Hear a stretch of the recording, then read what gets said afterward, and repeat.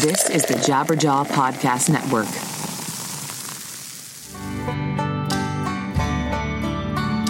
Yo, everybody. Welcome to another episode of 100 Words or Less. I'm Ray Harkins, the host, and I am so excited to be talking to you from my home office. And the reason that's exciting is because I've moved into my new house, and I've been living with my parents for like a year and almost a half.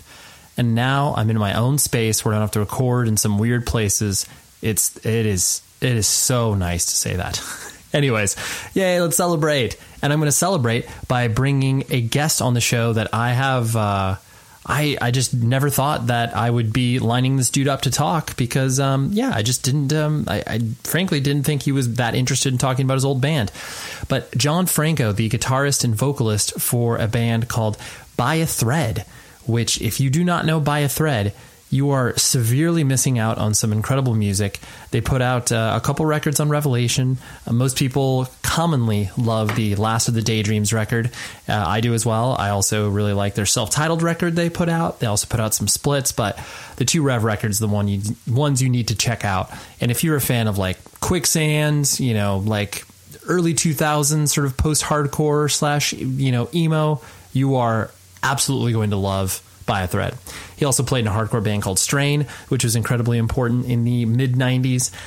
And I got to give a major shout out to Rich Hall, who recently just had a kid. Shout out to Rich. He hooked this up, and it was amazing. I just posted on Facebook. People directed me to this person, and John and I were talking. So awesome stuff indeed. What else do I got to tell you about? Rockabilia.com, right? Rockabilia is the place where you should buy all of your band merch. No questions asked.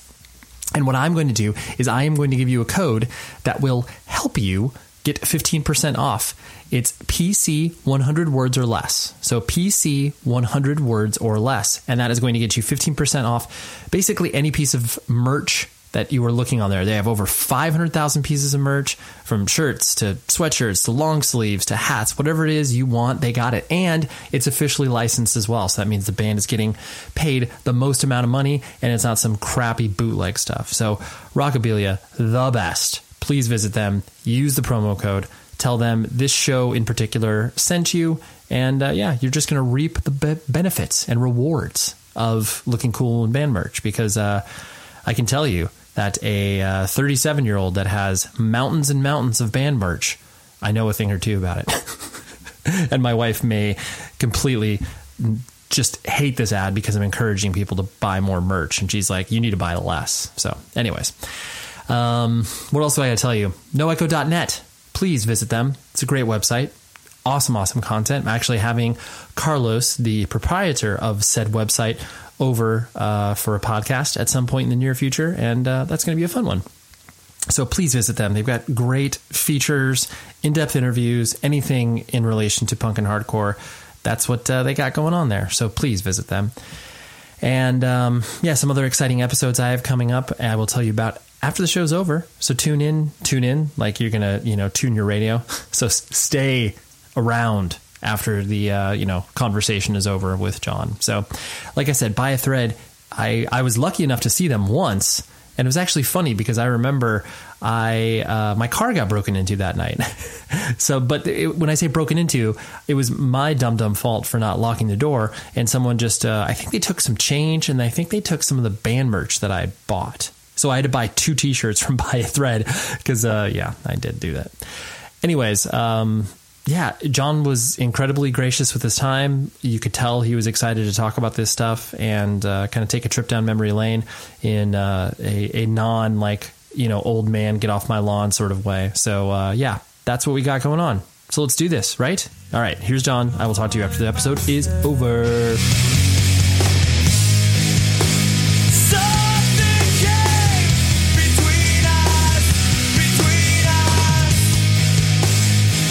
And so I'm from Southern California. I'm in like my mid-30s. And so I actually got to see you guys when you played Coos Cafe in Santa Ana. Wow. Yeah. Did you play with Elliot there? I can't recall who else you played with. I think it was Farside. There you go. That was right. Okay. But I just... Yeah. And I just remember being excited because, I basically consumed everything that Rev put out. And so here kind of out of left field was By a Thread. And I was like, oh, I'll check this out. And I was like, oh, this is really good. I got to see them. It seemed to me, because I also was touring around the same time with my own hardcore band, and the notion of touring was, a much more difficult proposition to not only book the show, but get people to show up to the show. Was it? And I realize this is probably maybe a big question to start off with, but how do you kind of reflect on, the touring experiences that you had with By a Thread? Because I'm sure a lot of it was challenging. Well, it was challenging from the start for sure. Okay. Our first West Coast tour, I don't think included that Coos Cafe show. From what I'm trying to access these blocks of memories. Right. But, the first show down the West Coast, our first tour, it was, it started off pretty well in Portland. And then, from then on, I think there was nobody at Gilman Street. It was just us. It was so crazy. There was nobody there, right. Zero. So we were like, okay, are we going to play this thing? So there's photos of us sitting on the stage, oh man, I can't believe nobody showed up. I don't know what happened, if anyone even put out posters or something, but we were just stoked to be in Gilman Street. So we played the show to nobody, it's, staff. And then we went down, and weather is challenging in the winter as well, and I don't know, we just pretty much financed that one ourselves. I think we actually ran into a van problem and had to get the transmission fixed, stuck in the mountains somewhere, and that was another $3,000. So we had to call up our support network, and they helped us out. And it's not easy starting out for sure, and it doesn't matter really, especially for us Canadians. Find that it's kind of hard to break into the American markets or whatever it is. No matter where you came from in the past. We came from Strain, the hardcore band, and right. We played some really big shows in California, but people didn't really, they didn't really think of us as those hardcore kids. So I think some of the draw came from Strain possibly, but we were completely separate from the hardcore scene for some reason, even though we were hardcore kids, and we thought we were playing hardcore. Totally. Yeah. It's just, it's post-hardcore, and exactly.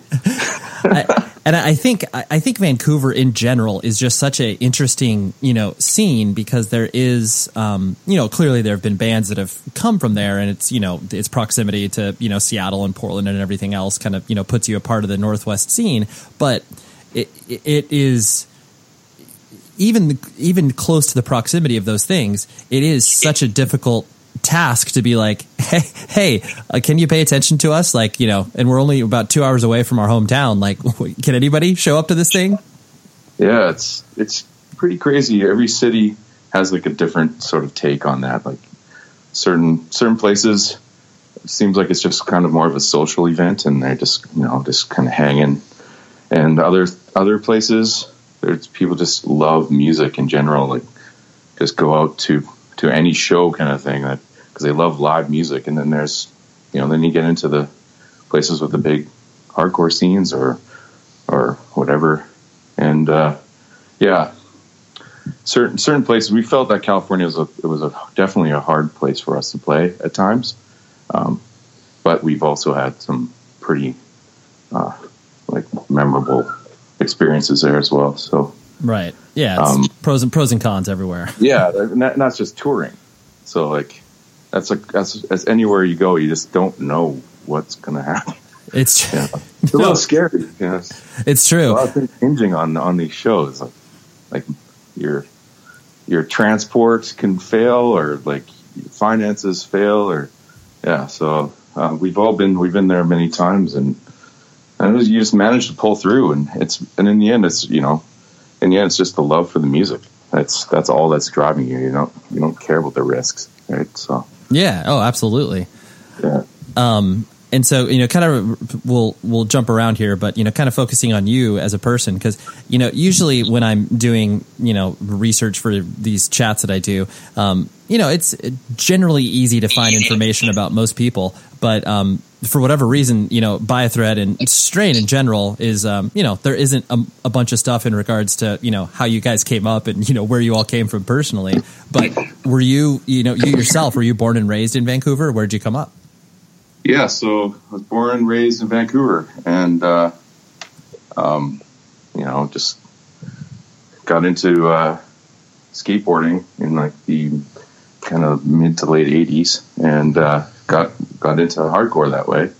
So everything stemmed off skateboarding at the time. It was kind of huge back in the late '80s kind of thing. So like I was a young kid, and I just found my voice skateboarding, and at that time it was all linked together with music. So you'd go to like a skate competition, and there was like No Means No playing it or something like that, right? It's like which was a huge inspiration for me. Like as a kid, that No Means No band. I'm not sure if you're familiar with them, but absolutely, yeah. So it was all just linked together, and with people that you could relate to, and it was really cool. And then as soon as I started finding out that I wanted to play in a band, my parents bought me a bass, and just got together with some friends, and it just kind of snowballs. It snowballed from there. Got it. And what was your how did you kind of like your introduction point to, more independent minded music? Because, I presume that even though Vancouver is, a large metropolitan city, it wasn't given to you by like, maybe your mom or your dad. It was maybe older brother, older sister, or, friends at school. Like you said, skateboarding obviously was a huge thing. Yeah, I think it came from friends, from some family. Like my sister was into the Smiths and some cool shit, and and mostly from my friends and possibly skate videos. Like hearing cool skate rock, I was just like so pumped on it, right? At the time, I didn't even I was like, what is this? Then I heard Minor Threat for the first time. I was like, fuck, that's it. I was just like, this is it. I was like, I'm just living, breathing this cool stuff, and I was just discovering it for the first time. And me and my brother were just like, yeah, we just loved it. We loved Fugazi, we loved Minor Threat, and kind of mix them together, Sure. And I think it actually, if you listen to some Buy a Thread, you could definitely hear that stuff in there. But right. And was your brother older or younger than you? He's younger. Okay, got it. And, as you started to, bring this, probably weird music and weird subculture home, like, what was your parents, take on it, and, like, what did they do for a living, and what was your kind of the makeup of the household? Oh, well, yeah, my dad drove a truck at the time, like, got it. And my mom worked in the hospital, and so they were able to buy me a bass and a cool amp at the time. Like, I'm pretty surprised they actually did that. I mean, I probably cost them a lot of money at the time. And then I needed someone to play drums. I needed someone to jam with. So I was like, hey, you're playing drums, Joe. He's like, what? so we went and found this cool old Pearl kit, like 60s Pearl kit with like sparkles on it. And I just kind of threw him behind the kit, and he just went from there. And yeah, he turned into the freaking amazing drummer. So right. So we kind of learned together. We brought. I guess my brother was always kind of just watching where I was heading in a way. As being the bigger brother, I guess he loves skateboarding, and he started skateboarding himself, and he just loved the same music as me, and we just really meshed that way. So my parents were very supportive, like super supportive of what we were doing, no matter how crazy the music probably sounded to them. Sure. They were just like, cool, right on, keep doing it. I'm playing, jamming in the basement, wrecking our ears, and just being loud, being able to do that. Yeah. Without that support, with kids, like you kind of need that to get anywhere. So we're lucky. You got to be lucky. Yeah, that's really cool. And Vancouver is also, in my experience there, it's such an interesting city because you have, most major metropolitan areas, in North America have this vibe of, there's, a downtown, a cultural hub, a center where it's like, this is where the tourists go and it's really nice and blah, blah, blah. But I just so distinctly remember in Vancouver where it's like, it's almost like by the block, like, you have your 8 blocks near, all your tourist destinations, but then it's like, if you go like a block north or south of that, there's some, it's just like super seedy places. And it's just like, wow, like this is, you're looking at it across the street and it's so different. What was your experience with Vancouver in general? Well, Vancouver's changed so much in the last even 15 years, even 10 years.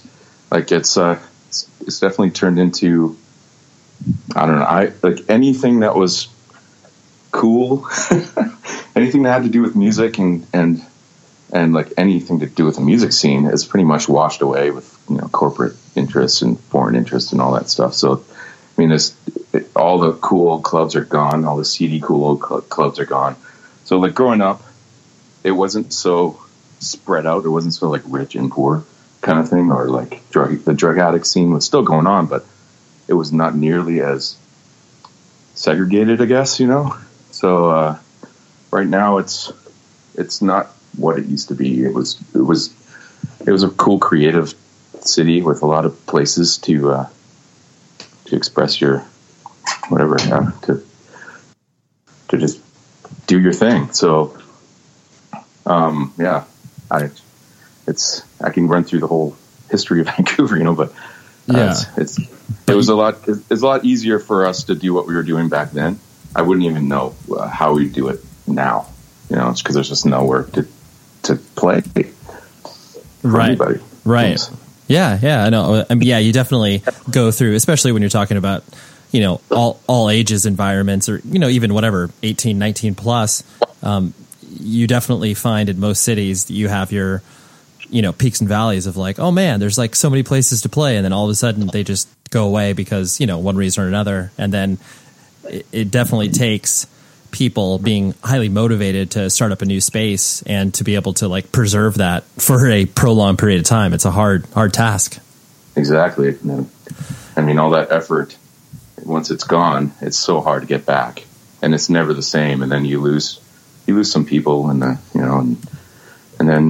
you just got to keep trying. And that's how the hardcore scene is out here. I haven't been to a hardcore show in Vancouver in a long time. And I feel bad for it, but like, the kids are they're doing their thing. They're building something out here and it's really cool to see. And, I love that pure stuff, it's like away from the whole rock scene and whatever, the shiny club scene that's down on Granville Street out here, so,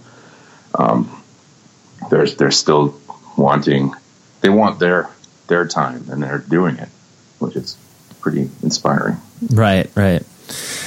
And so then kind of, reflecting on, your, as you started to develop your own identity, like you said, you were getting into skateboarding and, you're playing with your brother. Were you, just from our brief conversation here, it sounds like you were pretty, kind of chill and low key dude. Was that kind of the case of who you were like in high school and as you started to, get more involved with music? Yeah. So I guess, skateboarding was looked down upon pretty much when I was like, me and my couple friends were like only skateboarders in the school. So, we were like the outcasts. Like, it's not like that anymore. Like, but we were, we'd be chased down the block by rockers or by whoever, gang members. People just wanted to fight us all the time for some reason. So, it was kind of that way.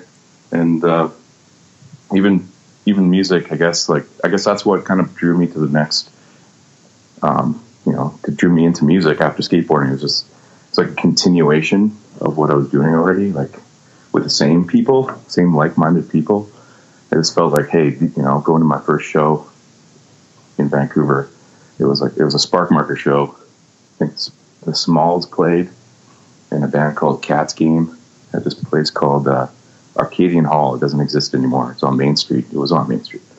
But it was like, it was just like, hey, man, these are my people. I feel like I belong here. And everyone was on the same speed, and it was just like pretty awesome, man, to find that. And from then on, I was just like hooked. Like, I'm going to do this. I'm just into starting a cool band with my friends. And it was all just about starting a band with my brother and my friends, and like just being close. And that's what By Thread was. So like it was brothers, pretty much. So. Got it. Yeah. And you yourself, you did not play in Strain, right? So By Thread was ostensibly kind of your first band. No, so Strain was the first band. Yeah, many different. Sure. Yeah, it started off with a band called Thumbscrew, actually, and okay. We're just like this punk rock kind of fast punky sort of hardcore band, and I was really into Ray Cappo singing, so I kind of tried to sing like Ray Cappo. But I started off with them, and then we played some shows, and I got to meet Jody from Strain. And he was a big inspiration to me, like growing up. He was older than me. All the String guys were older than me, and I was just really into their band. They took it so seriously. They just walked in with these shows. It's pretty much their kid shows, like kids playing. They bring all their crazy gear there, like huge Marshall stacks, and at least that's what it seemed like to me. But when I look back, it wasn't Marshall stacks, but it just seems like these guys are bringing in this huge gear, and then they just pounded, like just killed it. And they were so heavy, and they were so pro. And I was like taken with that work ethic that they had. Sure. And so got to meet Jody, and we hung out a lot, and went to shows, and then I got to meet Sean, and me and Sean became really good friends. He was my best friend at the time, and we just continued. Yeah, we just went on, and they had a guitar player. Strain had a guitar player, and it was Greg Bernardo. And I guess something happened, and he left the band, and then there was a hole in the lineup. So I was like, and in the meantime, I was like, I worked a job like out of high school, and I saved enough money to buy a Gibson SG and a full Marshall stack.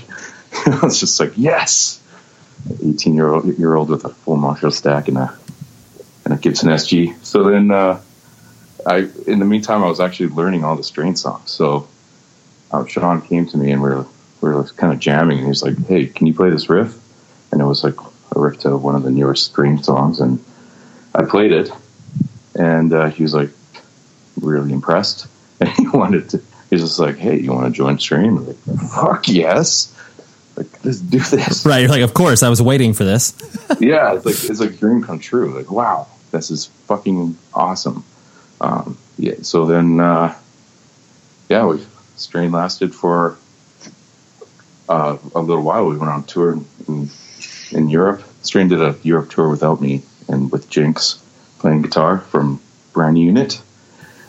And after that, I was in the band, and also Chris Walker, he joined the band after that, and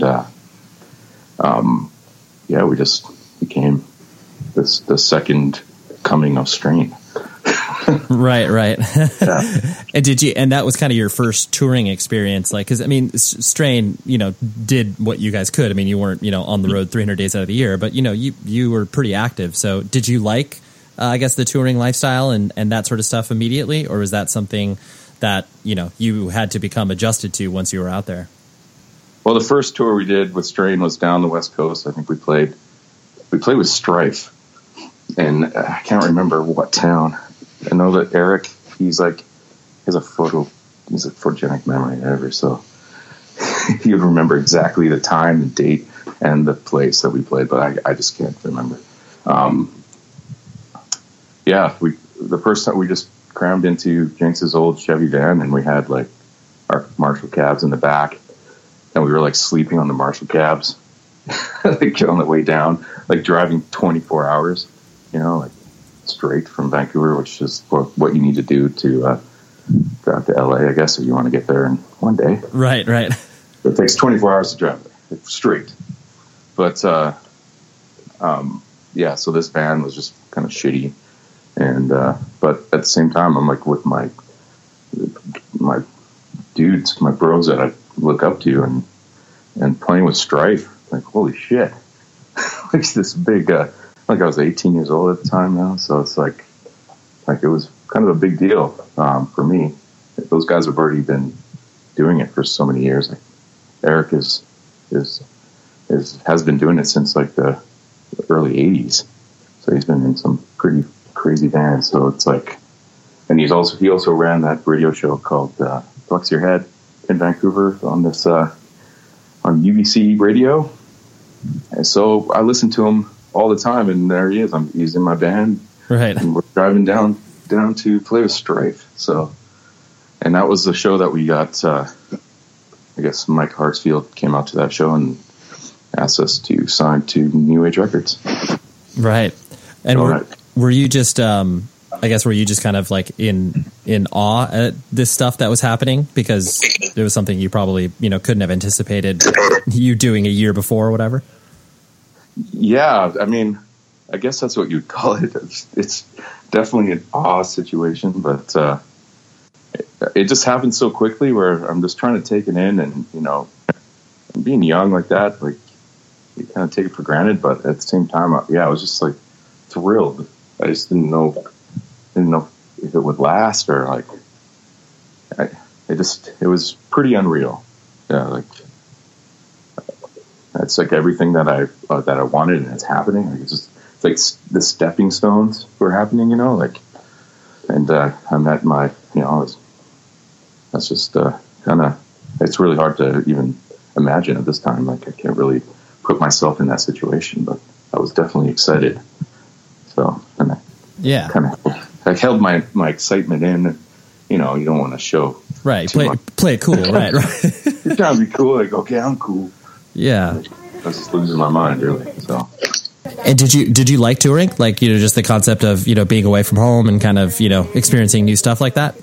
I loved it. I loved being out there. I loved driving through strange towns, like pulling into weird truck stops. Like I thought it was awesome. It's just like it's an adventure, and at the we're traveling, seeing the world together, and then at the same time we're playing music to people who kind of hopefully they know our music, and hopefully they'll sing along, kind of thing. So it was I loved it.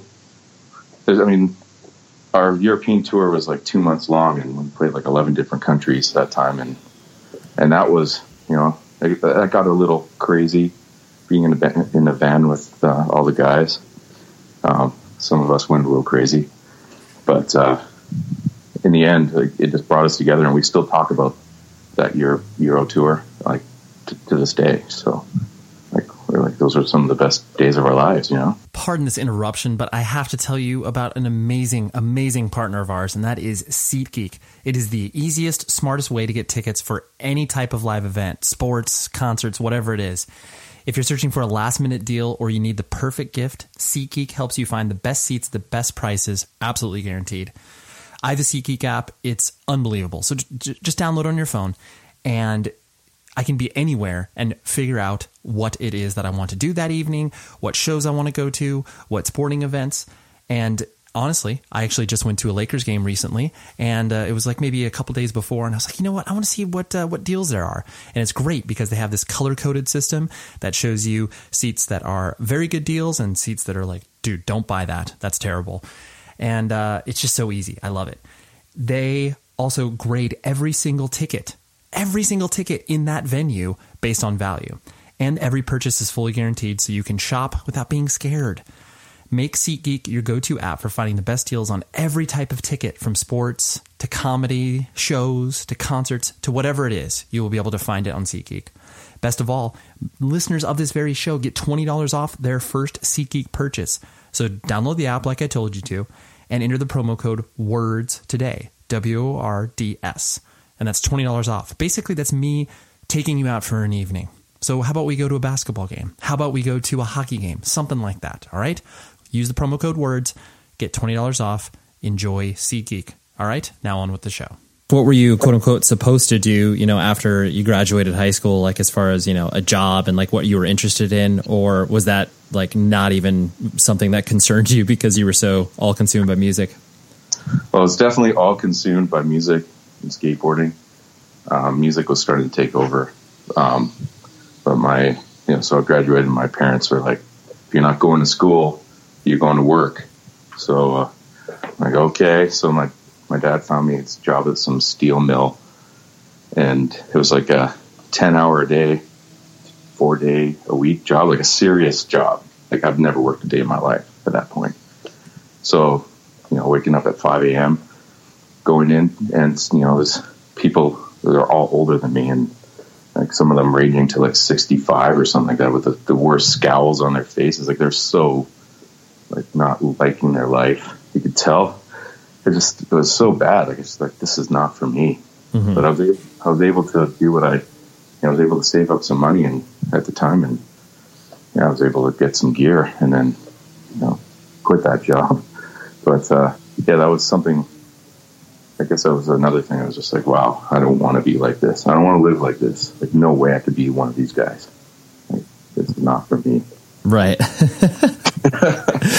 It's funny because I like that thought process because, when you are that age between the, 17 to, 25 or whatever, and you see how certain people, fall into things. And, most of us ostensibly fall into some line of work that it's like, oh, this isn't directly related to, what I'm doing or what I'm passionate about. But then the ones that just turn so sour and bitter, and then all you do, you're just like, I want to do everything in my life possible to not be that. And you're like, I don't know what that means, but I just don't want to be that.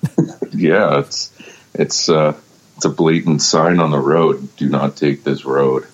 It's like, we'll not go down that one. Right. So, kind of lucky that I experienced that. It's like a rude awakening to, like, I had no idea it was like that. I came home with like knots in my back and like what the fuck is wrong with me? Just like felt like I was overworked. I was just like a soft little guy, soft old young dude. So Right. And did you ever handle any of the like business stuff for Strain, or was that something that, really, I mean, I know most band members, contribute to the democracy that is a band, but, were you involved in any of those, like booking shows or, talking to record labels and that sort of stuff? It was mostly Eric and Jody, I guess.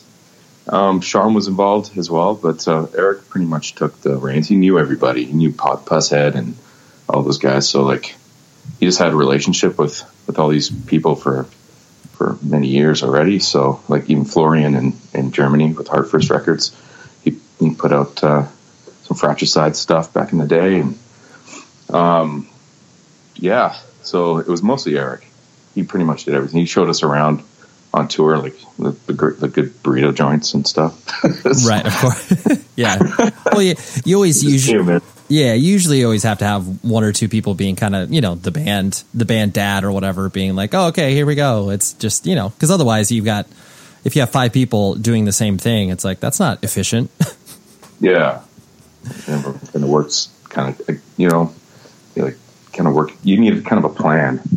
And that's something else, being a band, like, you don't really think about it in the business sense. I wasn't at all. And, you need a plan. Like, it's healthy to have a business plan because that's kind of what you're doing. Right. Now that I look back on it, I wish I went right down, just did it as a business mostly, like, and approached it that way.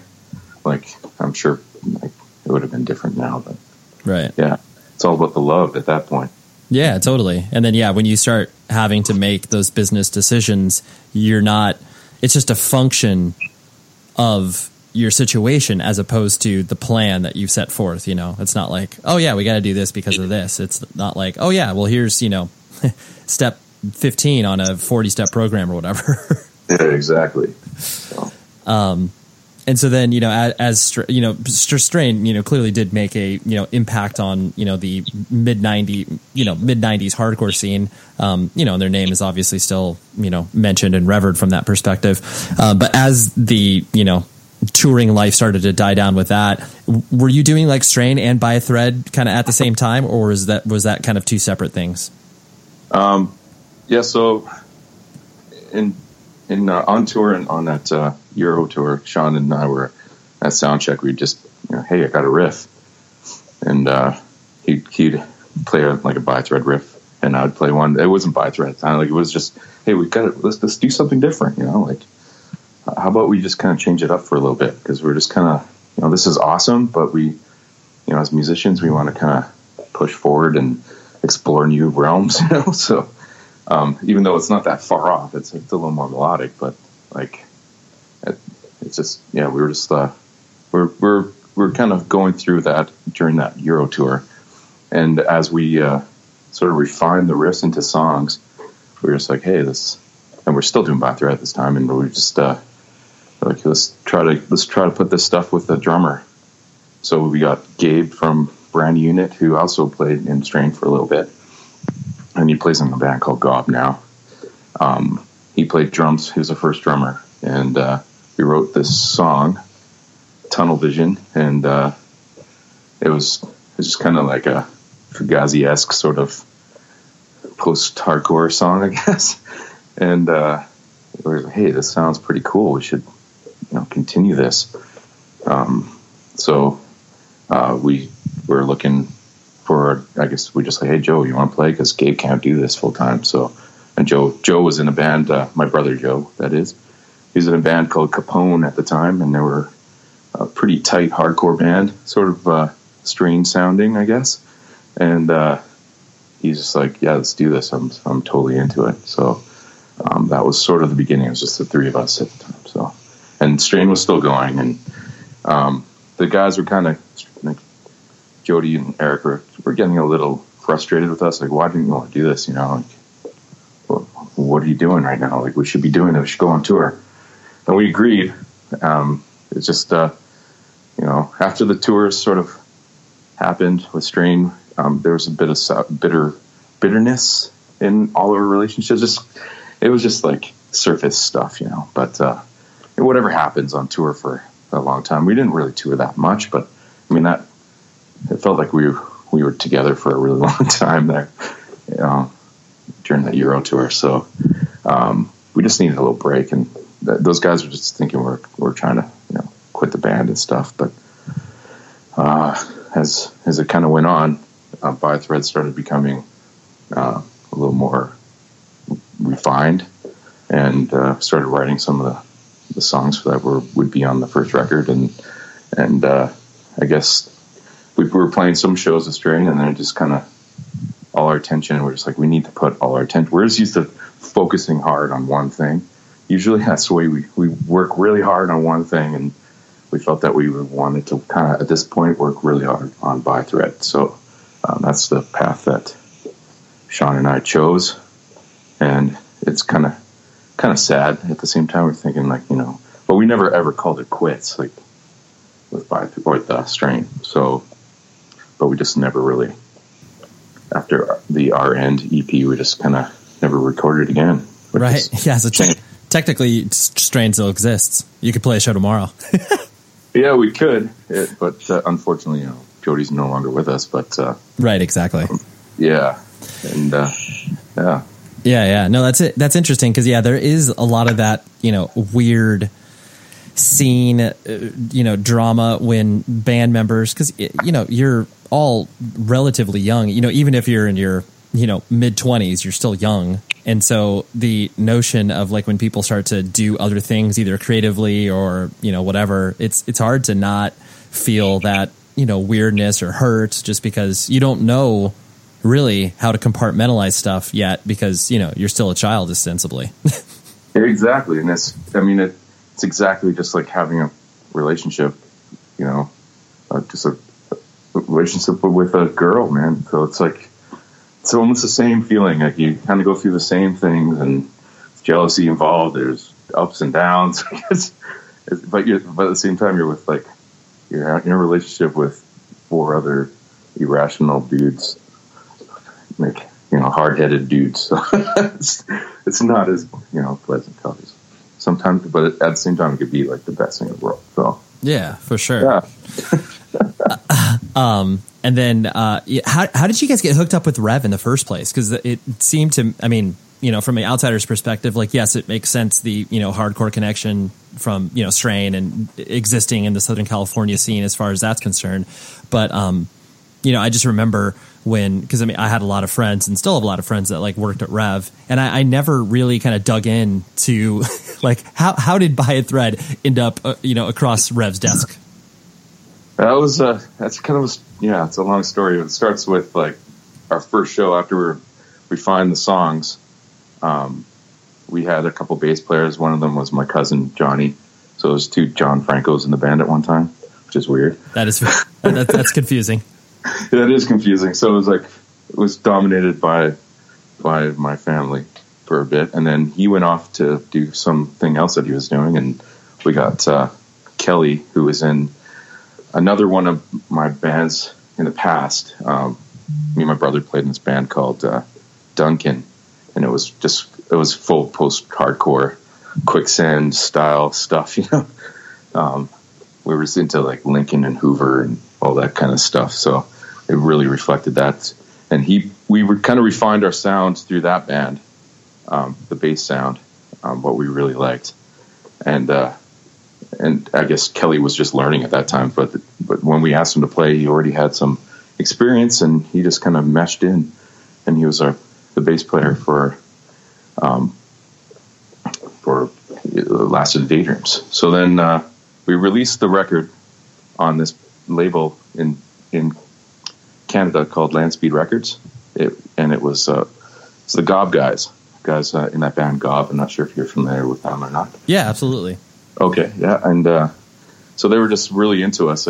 They love Strain, and they heard what we were doing, and they just loved the kind of refreshing change that they were hearing, and they would come out to the shows. And I guess their manager at the time, Jay Clark, he approached me after one of our shows at Sealand Hall in Vancouver, North Van, and he just came to me, just like, "Hey, you thinking about putting out your record? Would you be into that?"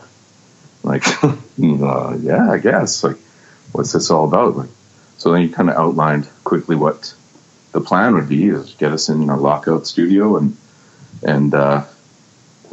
talked about the money and how he had it all covered and all this stuff. And the Gob guys were just really behind us, and we were just like, let's do this. Like, let's put out the record. So Last of the Daydreams came out on Landspeed Records, and it was like in 1998. So they came out with all these cool shiny posters and everything. They did it like super well. A lot of effort went involved, and obviously a lot of money. But at the same time, we wanted to expand into the States, and we wanted to get back to Europe and play shows in Europe, and we felt that we needed a bigger label to back us at the same time, possibly like making some sort of deal with Landspeed, and maybe we can have another label involved here. And Jay thought that was a good idea. So after one of our shows in Langley, some big festival punk rock show, it was just packed full of people. I think Botch may have played that night as well. It was just this gigantic festival show, and we played, and there was footage of us playing in front of all these people, and it obviously made us look good. So it's like, sure. Okay, these guys have a draw. Holy shit, people going crazy. Like, and then he brought that footage down and talked to Jordan, and they came up with a deal where Landspeed had Canada and Rev had the rest of the world, and which is kind of like, I can't, it's kind of hard to believe that Jay would kind of sign that off, but he believed in us really, like wholeheartedly. So, kind of feel bad for him for taking kind of a hit that way. So I'm not sure what happened with the finances of that whole thing, but sure. At the same time, so Rev they were kind of on the fence for a while, but then I remember getting the phone call. It's like, hey, Rev wants to sign a deal with you guys. And it was like immense joy. I was like, holy shit, can't believe this is happening. It's like kind of jumping all over the place. Me and my brother. It's like, fuck, this is fucking crazy. Right. I'm like, holy shit. It's like, I think we're like the only band signed to Rev in Canada for sure. I think to this date, possibly Spark Marker did a record. Yeah, that's right. I know you mentioning that. Yeah, you mentioning that. I was just like trying to yeah, that's real interesting. Wow, I never thought about that, but yeah, that's cool. Yeah, so, I mean, considering they're no longer really pushing to be such a label that they were in the past, so I can see that changing. But who knows, right? But that's kind of how that ended up, and so they just kind of took it to the next level. We had, I think our first show that they saw us play was actually in New York at the Rev Showcase, and we played with like Hot Water Music and I can't remember who else played. It was a gigantic show full of all the Rev, like a lot of the Rev bands from back and stuff. And they were the first time ever getting out. We almost didn't make it because we blew our rear end on the way. We drove straight from Vancouver. We tried to drive straight from Vancouver to New York, but our van didn't make it, so we had to rebuild our rear end in Nebraska somewhere, some like town with only one traffic light. Like, holy shit, we're stuck here. Didn't know if we were going to make it, but they managed to see us and could tell that they were doing things like on a whole different level. And yeah, Rev was definitely. I mean, at that time they were. Was Jason Upright your A&R guy there? Or yes, he was. Yeah. I worked with him for years, and so I and like I said, I've known almost everybody at Rev for a long time. So I usually got to see kind of on the ground floor how these bands were being marketed, and how friends were involved, and so it was that was the time where stuff was hitting hot and heavy with Rev, and that was definitely a golden era of them turning a new leaf where it's bands of all different styles of, quote unquote hardcore, whether it's, a band like, Curl Up and Die and Drowning Man. And then you have a band like you guys. And then there was just so much interesting stuff happening at the time. And it all, made sense under the guise of Revelation. But yeah, it's cool that you actually have that, positive feeling towards that, as opposed to, because it's real easy for band members to be like, oh yeah, whatever, their label sucked. And it's like, well, it was exciting. Yeah, it's like that's the exciting side of it. I'm sure there's sides of it that sucked at the same time, but I mean, Jordan's always been cool. Like, he's always been cool and supportive of us, even to this day. Like, I'm sure I can call Jordan and say, "Hey, Jordan, maybe I'll remix Massive Daydreams or something. And you think we could put it out for 20th or something? I don't know." I'm sure he'd be like into it. So. Oh yeah, absolutely, totally. Yeah, he'd stand by us.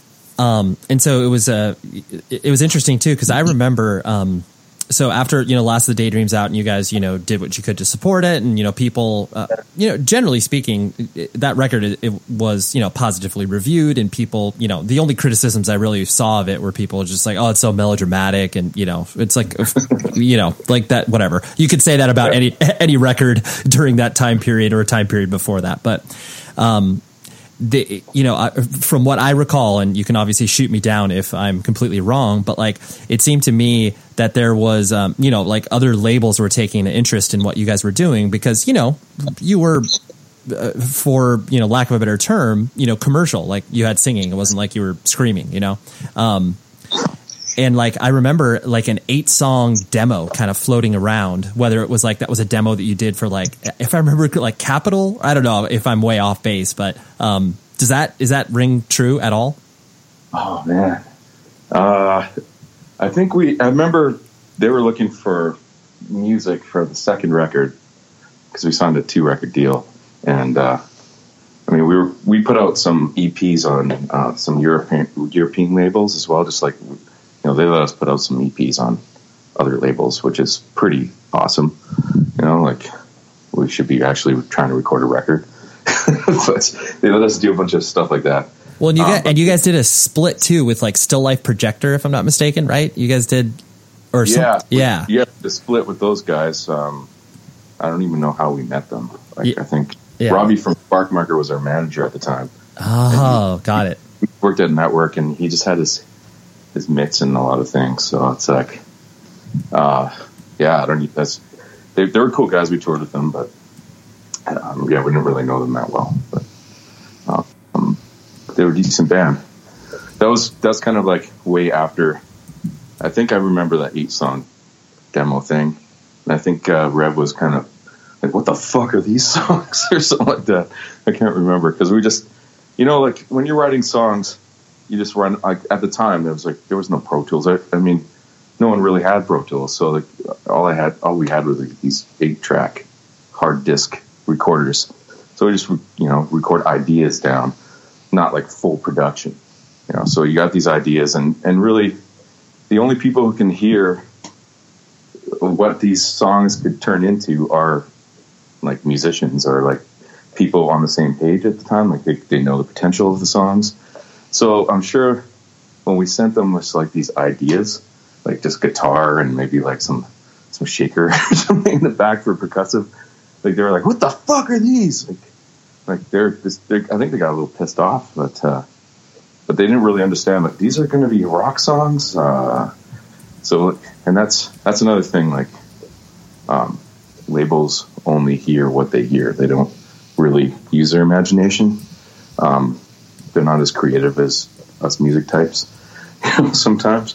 So, that's another thing that we learned, is like, if you're going to show demos, make sure you do like proper demos.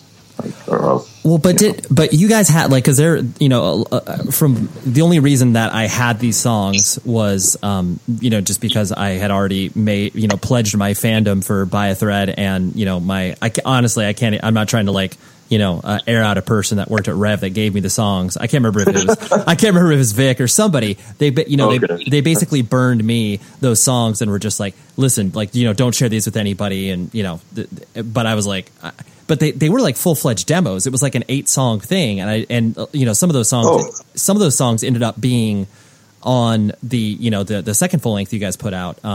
Okay. So yeah, that was after that little fiasco. Okay. Got it. So we actually went in and did full pre-production for the last record, and we recorded that, and that's what we sent them. Ah, okay. Got it. So that's a learning experience. Right. No, I appreciate that.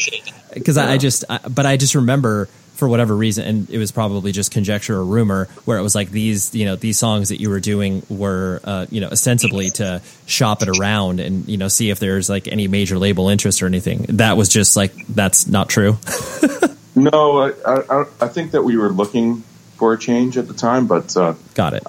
There's no way that we can. I don't think we were attempting to, stray at that point with those demos. Like, if anything, we'd want the record, the finished product, to kind of lead the way. Send that around, and I think we tried, but then it kind of fizzled out at that point, and we're just like kind of done with it altogether. So that's kind of how it goes. Okay, got it. Yeah. And so, the things, didn't rise to the next level with By a Thread. There was a lot of, from what I say on the outside of things, there was a lot of, stops and starts. And, once you guys released the second full length, Rev was in a completely different place as far as their business structure. And, releasing records wasn't as important to them as it once was, because they kind of, remodeled the label, so to speak. So, was it...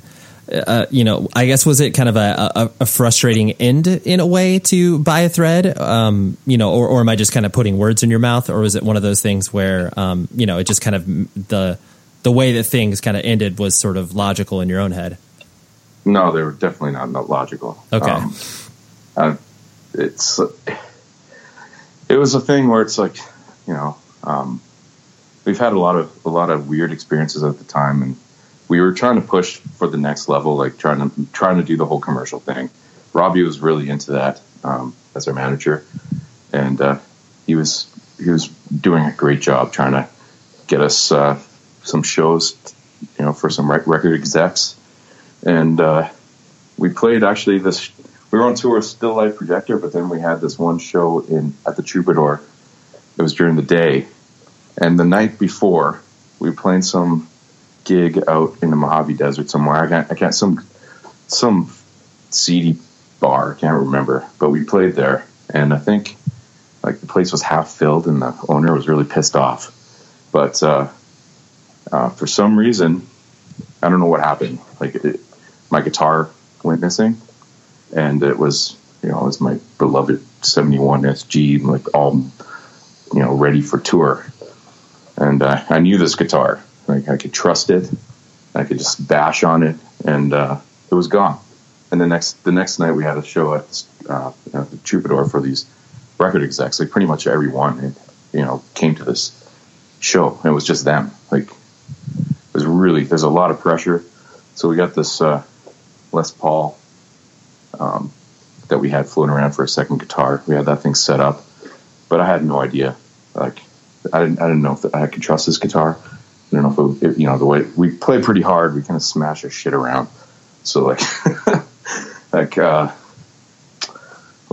so we played the show, and I was bummed out. I was pretty much ready to call it. Like, fuck music, fuck everything.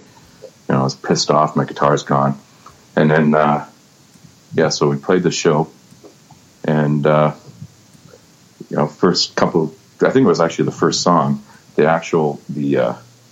The strap bolt pulled right out of the guitar, and my guitar just went bling on the ground, and I looked like a fucking fruit. I looked like an idiot. So I was like, and I'm trying to put it together. These guys from all these records, like it's a dream show. It's like, wow, this is insane. There's so much pressure here. I'm dying. I'm like going beet red. Voices kind of drying up.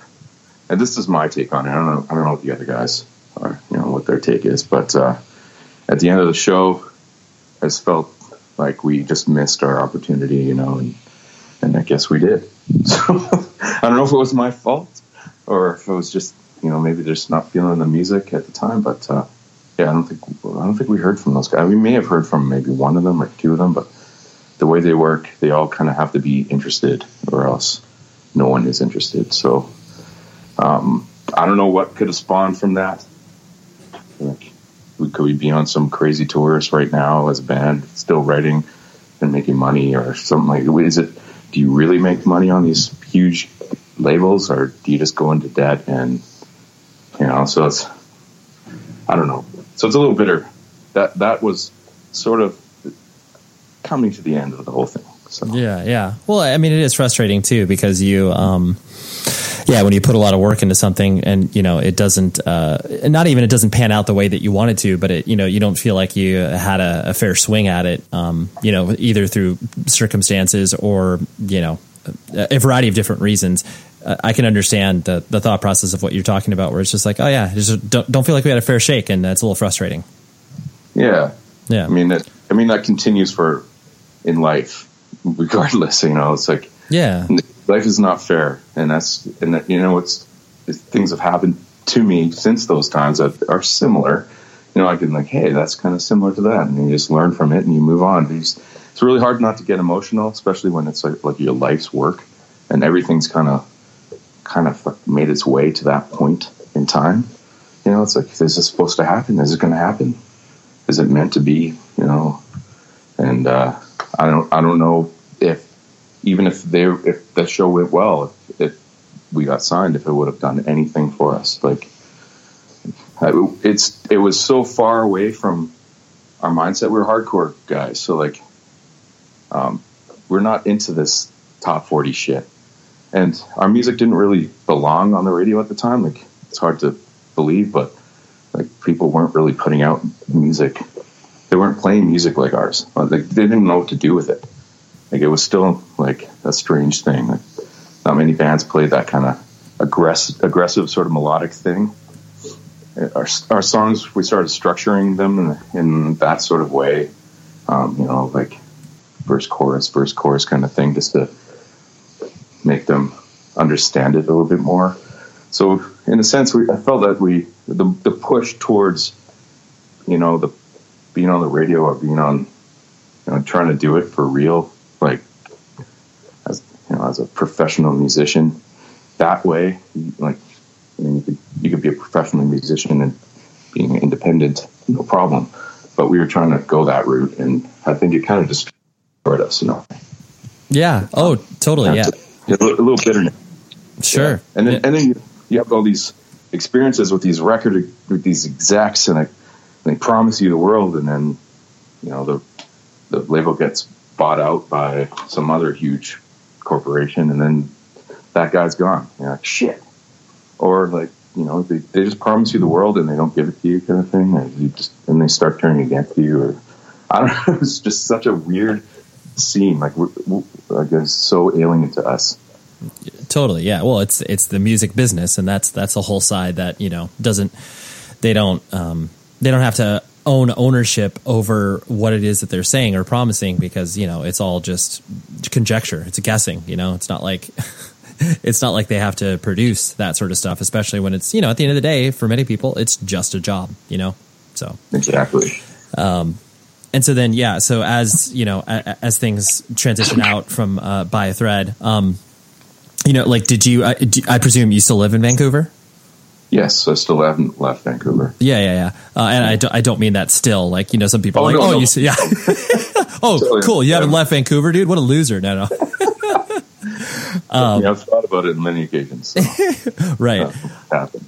And because you guys played that Rev Fest in Chicago, correct? Like a couple. No, years? That was another disappointment. You guys were supposed to, right? Yeah. So we were supposed to. So we got the band back together. Got the guys together, and we got Kelly back in. Kelly was kicked out of the band because he didn't want to come on tour, and he just wanted to work some job. But he actually quit the band. But at the same time, kind of, it was mutual. But that was the Rev Showcase show in New York that we played, that first show for Rev. He canceled out last minute, and we were like, fuck this guy, So Theo from Gob joined for that show, and he played that show pretty awesome. But we had kind of this. We were like, he kind of let us down, kind of thing. So we went on a different direction with the bass player. And when it came to that time, which is 7 years after, I guess, I don't even know. We decided to call on him again to play. So we wanted the original lineup for Blasted Daydreams to play the show in Chicago.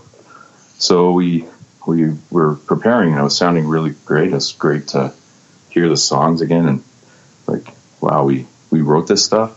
We just kind of it was so intricate compared to even the stuff that I'm playing these days. It's a way different kind of feel to it. You got to really pay attention to your playing. But so Kelly again approached the time where we're like, okay, we're gonna buy some plane tickets. Let's do this.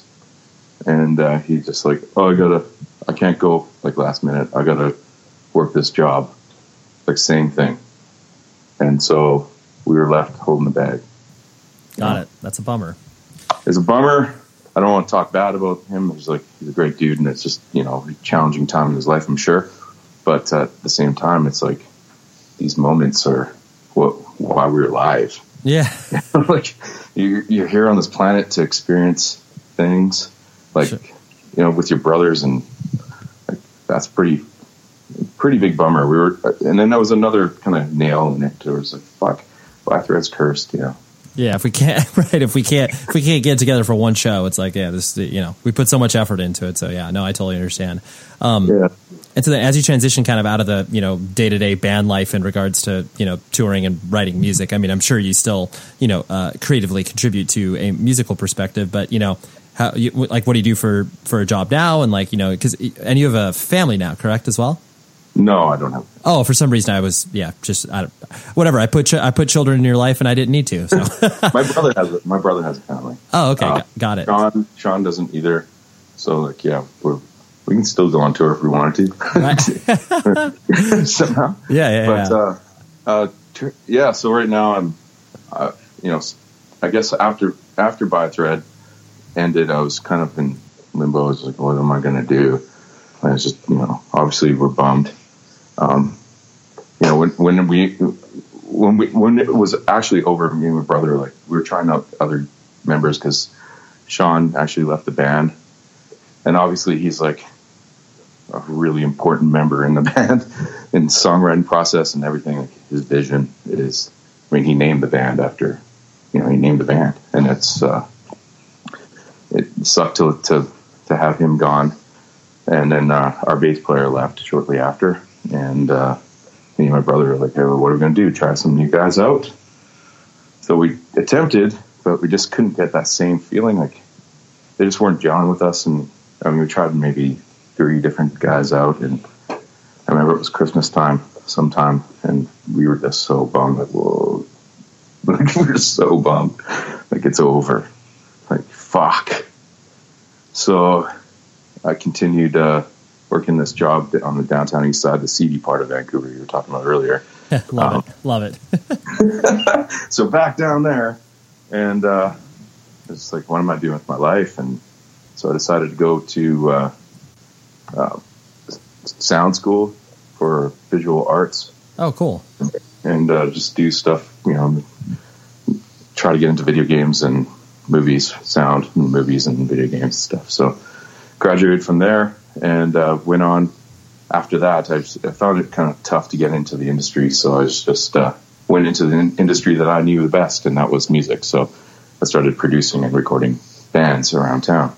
Oh, nice. So, like, yeah, you have your own studio and stuff like that? Yeah, well, I had like hookups for some cool places. Sure. The big studios in town, which was pretty cool.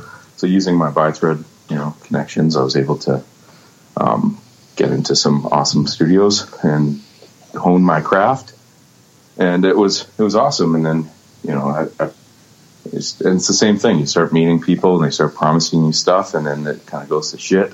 And it's like the music business part of it. And it's like, what the hell is going on? Yeah. Why are people so flaky? Like, so I just kind of stopped doing that. I was just kind of done auto-tuning people's voices that they can, people that can't sing. It's like, God, I can't do this anymore, man. So I got into post for the movies, so post-production sound. So that's what I'm doing now. Nice. That's cool. That's cool. Yeah. Well, I always like it too when people that have the experience within the, independent punk and hardcore community go and work with people who have no experience with that, and how that cultural difference of people, like I just see it happen all the time where, because you and I came from this particular scene, if something comes across our desk in our professional life, and it's like, oh, like, I don't know how to do this, but like, I'll try to figure it out, like there's really never it's not my job scenario where it's like, our first instinct is to like try to figure it out, as opposed to, I don't know how to do that, whatever, someone else can worry about that, Yeah, I could relate to that for sure. Right. So I just like that, because then people see, people like yourself being, like proactive in some capacities, and then it's just like, oh wow, like that's cool. Like, how do you? The question that I see happen so often with people that come from our scene are just like, oh, like, how do you do so much? Or like, what do you mean you like playing a band too? It's like, yeah. I do that as well. And it's like, wait, what? How do you do those two things? It's like, it's pretty simple. Like, you just do it. Yeah, there's so much. There should be more time during the day, but there's always some downtime. You just don't really have downtime. Just don't play your video games or whatever the hell you do. Like, go do something, like be in the band, or I don't know. Like, there's a lot of time during the day for you to find some stuff, but depending on your schedule. So yeah, for sure. Yeah, be productive. Exactly. Boom, there you have it. That was Mr. John Franco, and thank you very much to him, to Rich Hall, to everybody else who helped this convo happen. I loved it. So much fun. And I hope that By a Thread plays some shows, because that would be, really fun to see those guys again play the hits, so to speak. So, yeah, like I said, if you have not listened to By a Thread, please, please, please do yourself a favor and listen to them, because, I think the music and the records have not aged badly, because there are some records where you're in the deepest recesses of your brain, you're like, you know what? Maybe I shouldn't recommend this to a 17-year-old. Maybe I shouldn't recommend this to a 20-year-old or whatever. They're just, the recording quality is not that good. The songs don't, get viewed the same way through another person's lenses. But I wholeheartedly think that By a Thread would be enjoyed by anybody. So that's what we got with that. What is up with the show next week, you ask? Well, this was a special, fun episode that I did. It's the best of 2007. You guys want to go 10 years in the past and talk about music? Hell yeah, why not? So I brought in, of course, the people that I love doing lists with, my old friends Joey Cahill of 6131 Records and Jeremy Boehm of Touche Amore. We revisit our 2007 best of lists, and there is some pure comedy and fun, and we just have great conversations. It was a really, really fun episode. This, I have to give all credit to Joey Cahill for putting this all together as far as the idea is concerned. And then, we did it. So we're probably going to do more because we had so much fun. So we'll do 2008, maybe 2009, at some point in the near future. So that's what we got in the show next week. And then, we'll return to some regularly scheduled interviews. All right. So I got some fun episodes in store. And until then, please be safe, everybody. You've been listening to the Jabberjaw Podcast Network, jabberjawmedia.com. Shh.